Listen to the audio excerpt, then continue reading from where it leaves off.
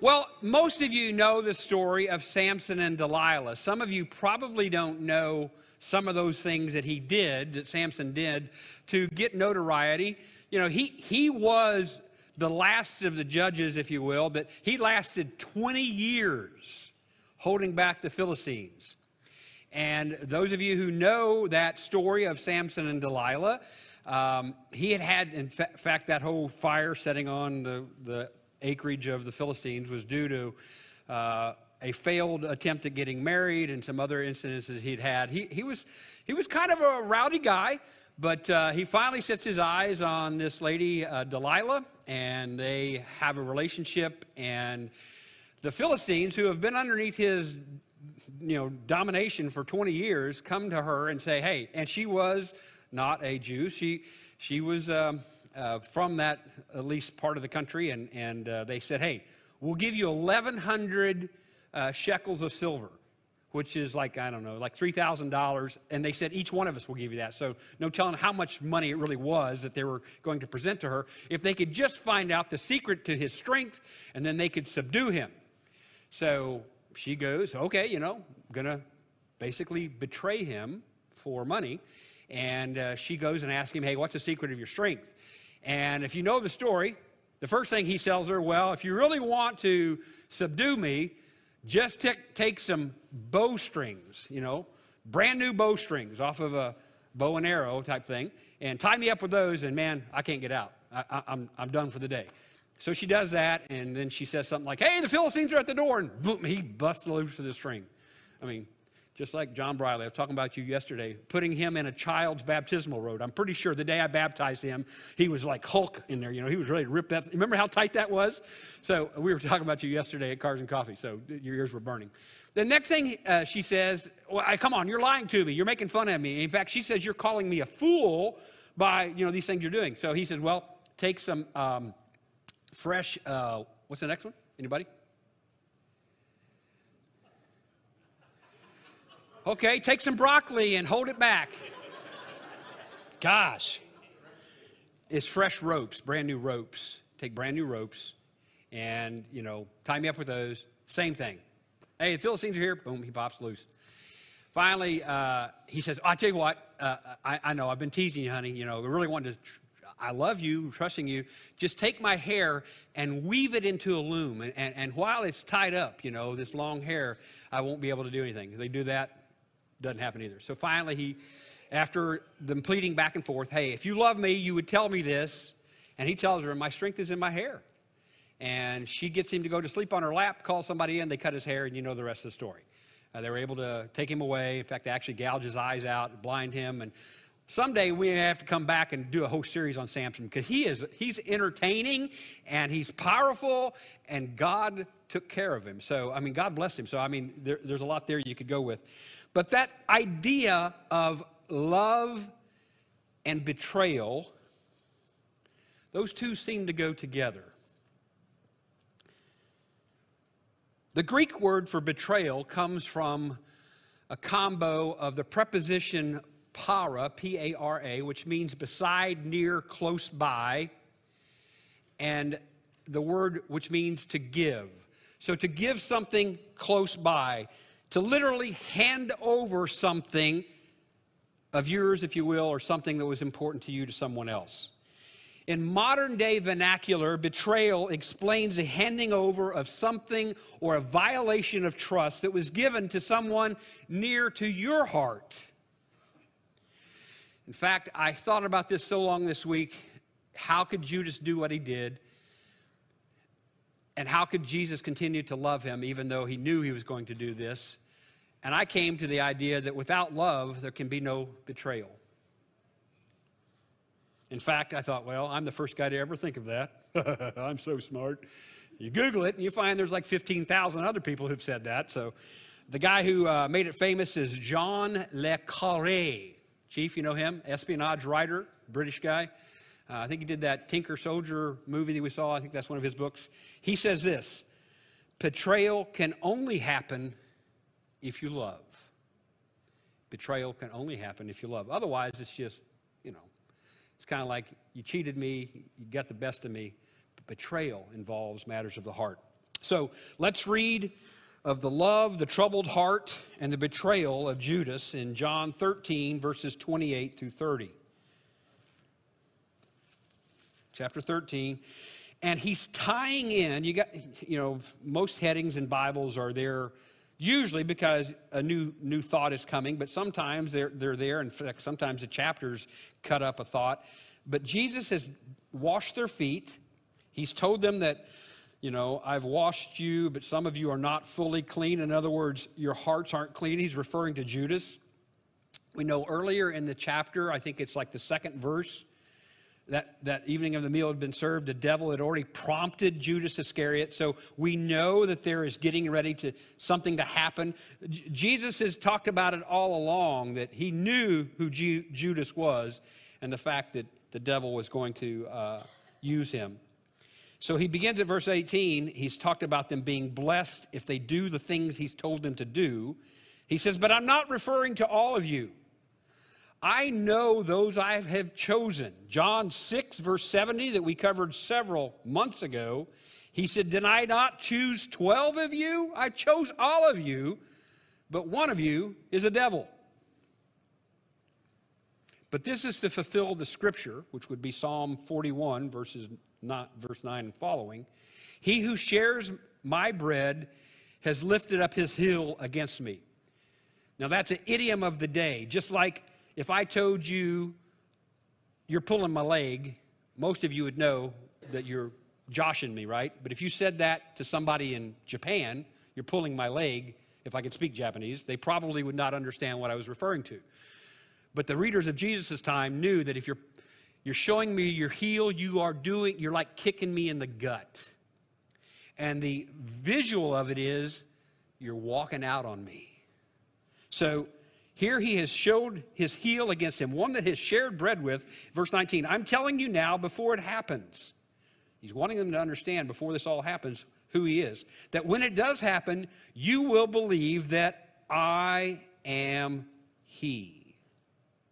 He is the one, the Messiah, the Christ, the Savior, the Son of God. I tell you the truth, whoever accepts anyone I send, and what he does now, he connects it back to the earlier verses, because remember he said the messenger is never any greater than the one who sent him. He said, I tell you the truth, whoever accepts anyone I send accepts me, and whoever accepts me accepts the one who sent me. After he had said this, Jesus was troubled in spirit and testified, I tell you the truth, one of you is going to betray me. His disciples stared at one another at a loss to know which one he meant. Could you imagine being at a dinner table with Jesus and he says, one of you is going to betray me? Wouldn't you be turning to your buddy going, hey, what'd you do? What shenanigans have you been up to? Because I know it's not me, right? None of us would ever betray him. I tell you the truth, one of you is going to betray me. His disciples stared at one another at a loss to know which one of them he meant. One of them, the disciple whom Jesus loved. First time he's referred to this way, most of Bible commentators, theologians say this is John, who authored this gospel, the one whom Jesus loved, was reclining next to him. And we'll talk about the table in a little bit, how they were sitting at this Passover meal. Simon Peter motioned to this disciple. So he's close enough to John to say, hey, man, what's Jesus saying? Ask him which one he means. Leaning back against Jesus, he asked him, Lord, who is it? Jesus answered, and it's interesting, I think you often overlook this. The other disciples did not hear his answer. Had they heard the answer, Judas probably would have never left that room. Jesus answered, it is the one to whom I will give this piece of bread when I have dipped it in the dish. Then, dipping the piece of bread, he gave it to Judas Iscariot, son of Simon. Now, I think King James, they say, what's the word, Judd, King James is using for that tidbit or that morsel? Does it say morsel? I'm just looking at people I know who carry King James. But that is a common sign of honor in the Jewish culture of the day. To hand, it's like when I grew up, Mom and Dad, she would cut a fried chicken and fry a chicken. Only Mom and Dad got the breast.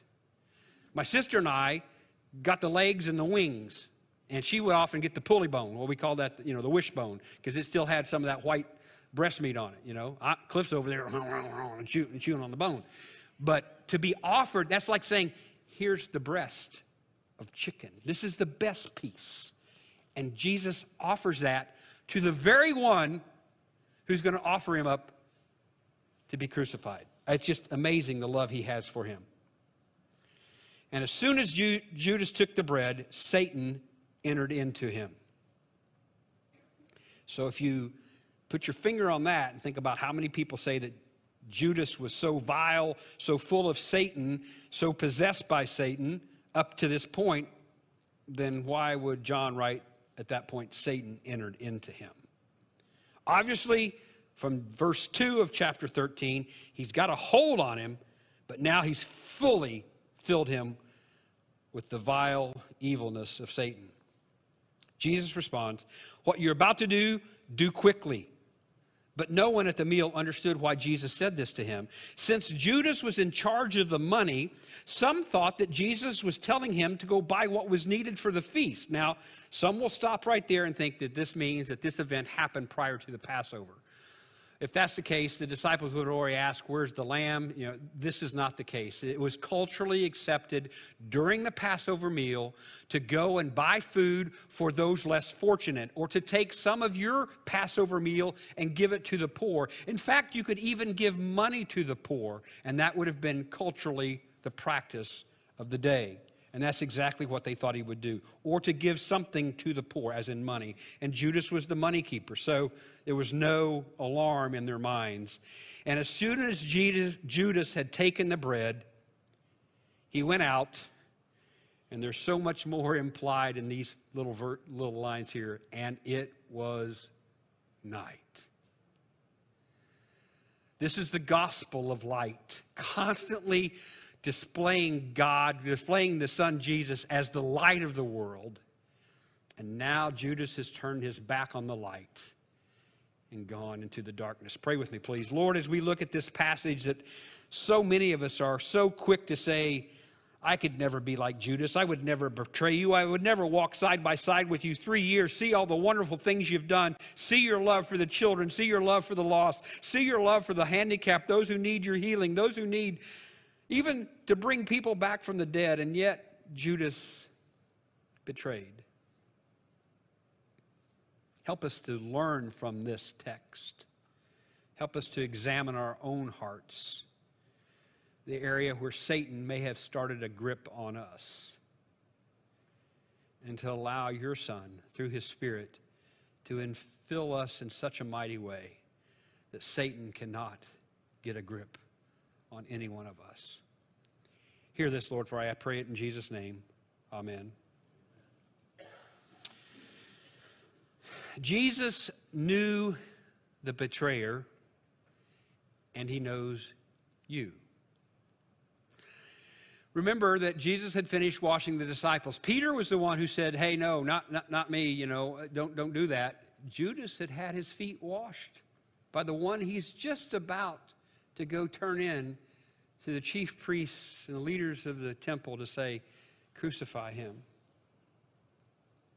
He's reminded, Judas had to be reminded that not everyone was clean, because Jesus said that. And now the devil, as we've said, has already prompted, and finally he betrays Jesus. I think we often forget Luke 22, and had I not been preparing for this sermon, which some of you think I never prepare, and some days it's better than others, I'll give you that. I was telling somebody this week, you want to hit a home run every week, but as long as you get on base, it's the strikeouts that you really don't like, or standing there and walking. I used to do that a lot in Corey League. The little league, I would watch the ball. I always want to be swinging. Maybe you'll connect. Did you know that Jesus tells Peter in Luke 22, at the same setting, different account, that Satan wanted you? You remember that ever? We remember that Judas is the one who betrayed, but Satan was trying to get Peter to do the same thing. And Jesus says, when you come back, so he already knows he's going to deny him, when you come back, take care of the brothers. Jesus says, I have chosen you. He has chosen each of you. And he even knew the betrayer that he chose. He knew him from the beginning. This was no surprise to Jesus. It was no surprise to God. It was no surprise at all in God's plan that Judas would do what he did. This betrayal would not shock him. Although because of his love for Judas, it would hurt him and hurt him deeply. Unlike the disbelief of others when Jesus had tried to share who he was, they just didn't believe. Judas had actually been with him for 3 years. He had shared a meal with him. He had shared several meals with him. And that's when you get to this familiar passage of Psalm 41, verse 9. I have it written in my notes here. David writes, Yea, mine own familiar friend, in whom I trusted, which did eat of my bread, had lifted up his heel against me. And then he also, if you have your Bibles, let me just, it's always good to learn, your way through some of these. Go to Psalm 55. That's kind of an accompaniment to this section of being betrayed. Verses 12 through 14. David writes, If an enemy were insulting me, I could endure it. In other words, I told you earlier, Jesus understood that some would not believe when he came into their cities. In fact, he tells his disciples, when you go in the city, if they won't welcome you, shake the dust off your sandals and go somewhere else. If it was an enemy insulting me, I could endure it. If a foe were raising himself against me, I could hide from it. But it is you, a man like myself, my companion, my close friend, with whom I once enjoyed sweet fellowship, as we walked with the throng at the house of God. So, what is David referring to there? Anybody know? The rest of the story, Paul Harvey says, and some of you may know that David had a son who tried to take over from him. Can you say that name, anybody? Very good. What's the big thing about Absalom, other than trying to take over from his dad? He was the most handsome man in the land. Really, it says in Scripture, there wasn't a blemish on his body. He was the handsomest guy around. So he just decides to take over from his dad, and his dad's counselor, his dad's close friend, can you say his name? It's a hard one. Anybody got that one? I love it when you don't know. That way I can just tell you, it was his counselor. And no, it's actually Ahithophel, Ahithopel. Ahithophel was his counselor, his confidant.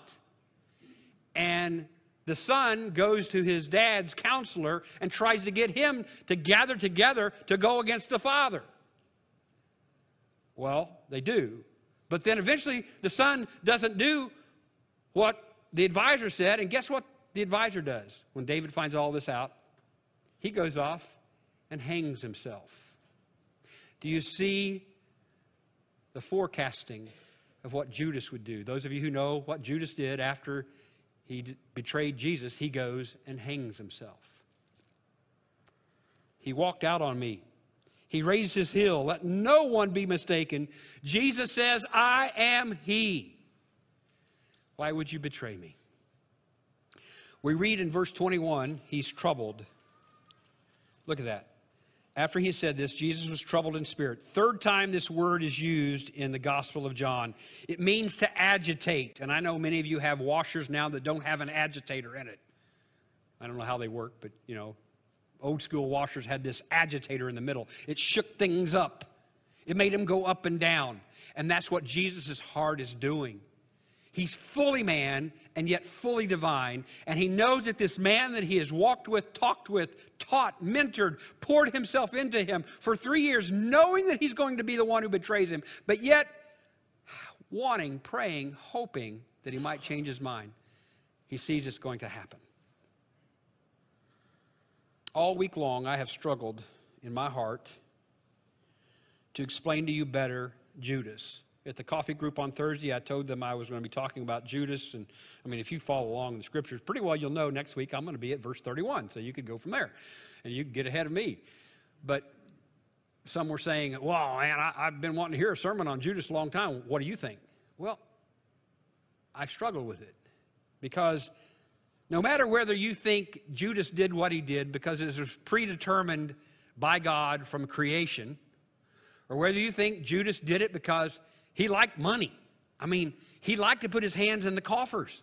He's the one, remember when after at Lazarus' house, they anoint Jesus' feet with some very costly perfume. He's the one who says, Jesus, they could have sold that and given all the money to the poor, and probably he would have taken his 10%. He liked money. Or maybe even in some of the more modern translations, or modern theologians, if you will. Because, there is a pseudepigraphal book, the false, non-canonical book that is called the Gospel of Judas, where he claims in that book, which is written the 2nd century, way after Jesus' time, so take it for what it's worth, nothing. But many modern-day preachers have quoted, well, Judas was in on it. Jesus asked him to do it. I don't think so. How could his heart be troubled?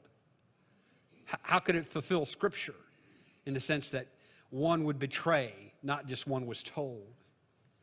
So when I come back to this, I say Judas betrayed Jesus, and he did it for the same reason that people betray people in 2023. People betray voluntarily and selfishly. That's what betrayal is. A voluntary action for a selfish end. Then I ask myself, how many times have I betrayed my Savior? Voluntarily and selfishly, because I wanted to please myself more than Him, or I lacked the faith to walk the narrow road, and I chose the wide road that leads to destruction. I chose the easy way.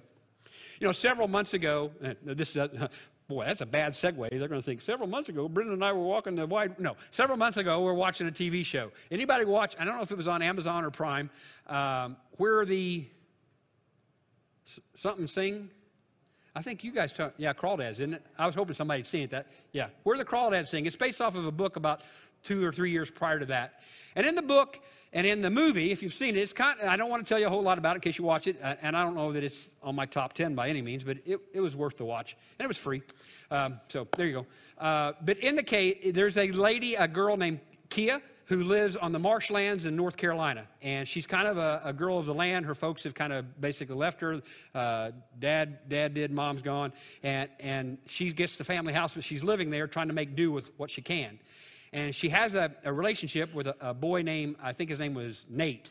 And or Tate, Nate or Tate, some of you can correct me later. But they have a relationship, and it's like her first love, and eventually they think they're going to get married, and college comes, time for him, and he goes off and never writes her back. This girl who was a social outcast, who no one really, befriended. In fact, they made fun of her because her dresses weren't as nice as others, all this kind of thing, where she lived, you're the swamp girl, all this kind of stuff. And this guy that she loved, that she'd given her heart to, betrays her. And in the book and in the movie, he comes back to her.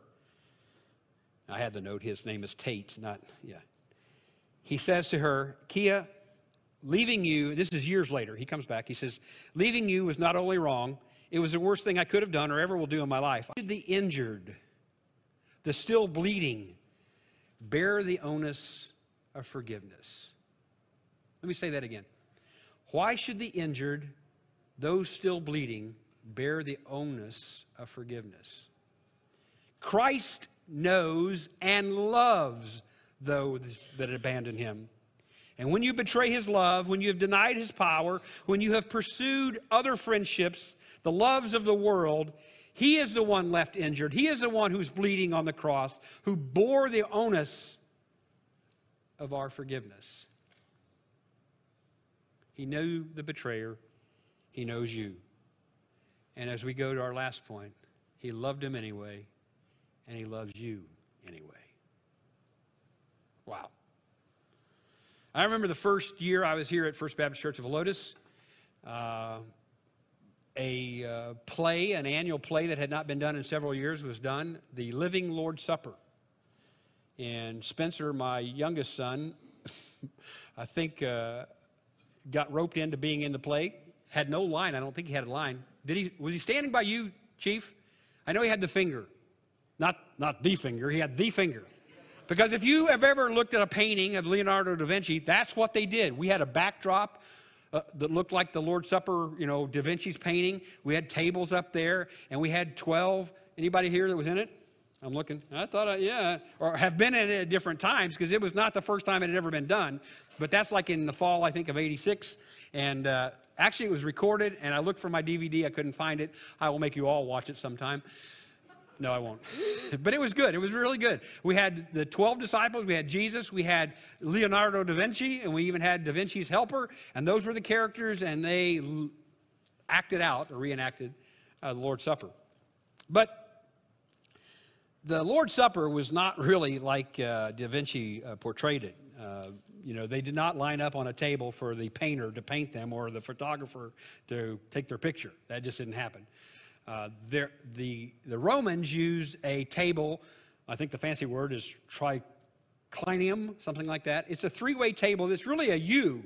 So if you can imagine a field goal, okay? Got the field goal, lay it down, and that's the way the table is, okay? And the goalpost is where the head of the table reclined. And the U is actually smaller. That way the servers could come in and bring the food or the drink or whatever. So everybody is reclining around the table on some little pillows or a little blanket or whatever they got. And when they're laying down, because most of the world, and I know some of you are left-handed. I have a left-hander in my son, in the family. But most were reclining on their left shoulder so they could, scoop it in with the right hand.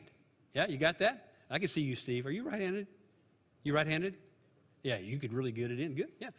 Left-handed guys would have to kind of work with it. But so if Jesus is in the center and he announces when, John, the one who Jesus loved, is leaning on his left shoulder right on Jesus' chest. His head is there. There are some paintings from the Renaissance. I know I got a painter's son. There are some that show John like laying on his lap. I don't think that's the way. I don't think grown men would lay on each other's lap. Oh, feed me. No, that's the way he's setting. He's leaning against him. He's close. And Peter is probably here. In Da Vinci's picture, the three are together. John, Peter, and Judas. But if you stay with me, if John is leaning against Jesus and Peter says, "Hey, John, who's the bad guy?" And John whispers to Jesus, who is it? And he says, "The one I will give bread to." Judas is in the seat of honor. To the left of the head of the table is the seat of honor. And he is reclining right beside the one that he would betray, but he loved him anyway, all the way to the end. He gave him the seat of honor. He washed his feet. He loved him. And he knew he would betray him, but he loved him anyway. Jesus' heart is troubled because he loves him so much, because he knows what Judas is going to do. This troubling, this violence in his heart, it's pain and suffering. Most of you here know what a troubled heart is, unless you're so young and so innocent you've never had a troubled heart. But I would say about 4th or 5th grade, you might have your first little crush. And when that little boy or girl says no, you know what a troubled heart feels like. When you love or care for something that has turned its heel towards you, walked out. You know what a troubled heart feels like? Maybe it's from your spouse. Maybe it's from your parents. Maybe it's from your children. Maybe it's from your employer. Maybe it's from your neighbor. Maybe it's from a close friend who betrayed you in some way. Jesus loved him anyway. I will quickly remind you that the only accounts after Judas bringing those who would kill Jesus to the Garden of Gethsemane it's not found in John. Afterwards, we only know of him from Matthew and the first chapter of Acts, where they're a little different in their account. He took the money back. In Matthew, he took the money, the 30 pieces of silver. He took that money back to the chief priests and said, "Here, I have sinned. I have sinned. The blood of an innocent man is on my hands." Now, is that redemption? Is that forgiveness? Is that a reconnection with the Lord? I don't know. I'm not God. I don't claim to be. All I know is what I've read and what I can show you and share with you. But he had a contrite heart at that point. In Acts, it says that, well, it doesn't even really just say exactly hung himself. He says he fell forward on his head. In Matthew, it says he hung himself. And in Acts, it says he fell forward, his head, and, like it's very gross. His body explodes. And the land, on both accounts, was then purchased with those 30 pieces of silver, and it was called the Field of Blood, or the Potter's Field, which, again, fulfills more Old Testament prophecy. As I said, some say that part in Matthew is Judas's confession of belief. I don't know, but Jesus kept loving him anyway. And he'll keep loving you and me when we fail him, when we betray him, if we will only come back to him and ask for forgiveness. Now, that's not an excuse to sin. It's not carte blanche, to say, well, I can do whatever I want as long as I live long enough to say, God, forgive me. No, I'm not saying that. Because if you truly believe in who Jesus is, you will lose that desire, or at least lose the drive to do things contrary to what he would have you to do. Your drive will be to do what he wants you to do. He loved him anyway, and he loves you anyway. I came across this name this week, Matthew Eldridge. Those of you who know I'm a movie buff. He is in so many movies. Let me just read you a few of them. I only wrote down the ones that I'm familiar with, because I figure if I'm not familiar with them, not that I am the cinematographer expert, but if I don't know them, I don't know how lucky I'll be with you. Bad Boys for Life. That's like sequel 3 from Bad Boys, those of you, just shake your heads on occasion. First Man, that's the story of Neil Armstrong. He's in that. He's in Edge of Fear. He's in Pitch Perfect. I think I don't know how many of those are, but he's in one of the last ones of the Pitch Perfects. He's in Father Figures.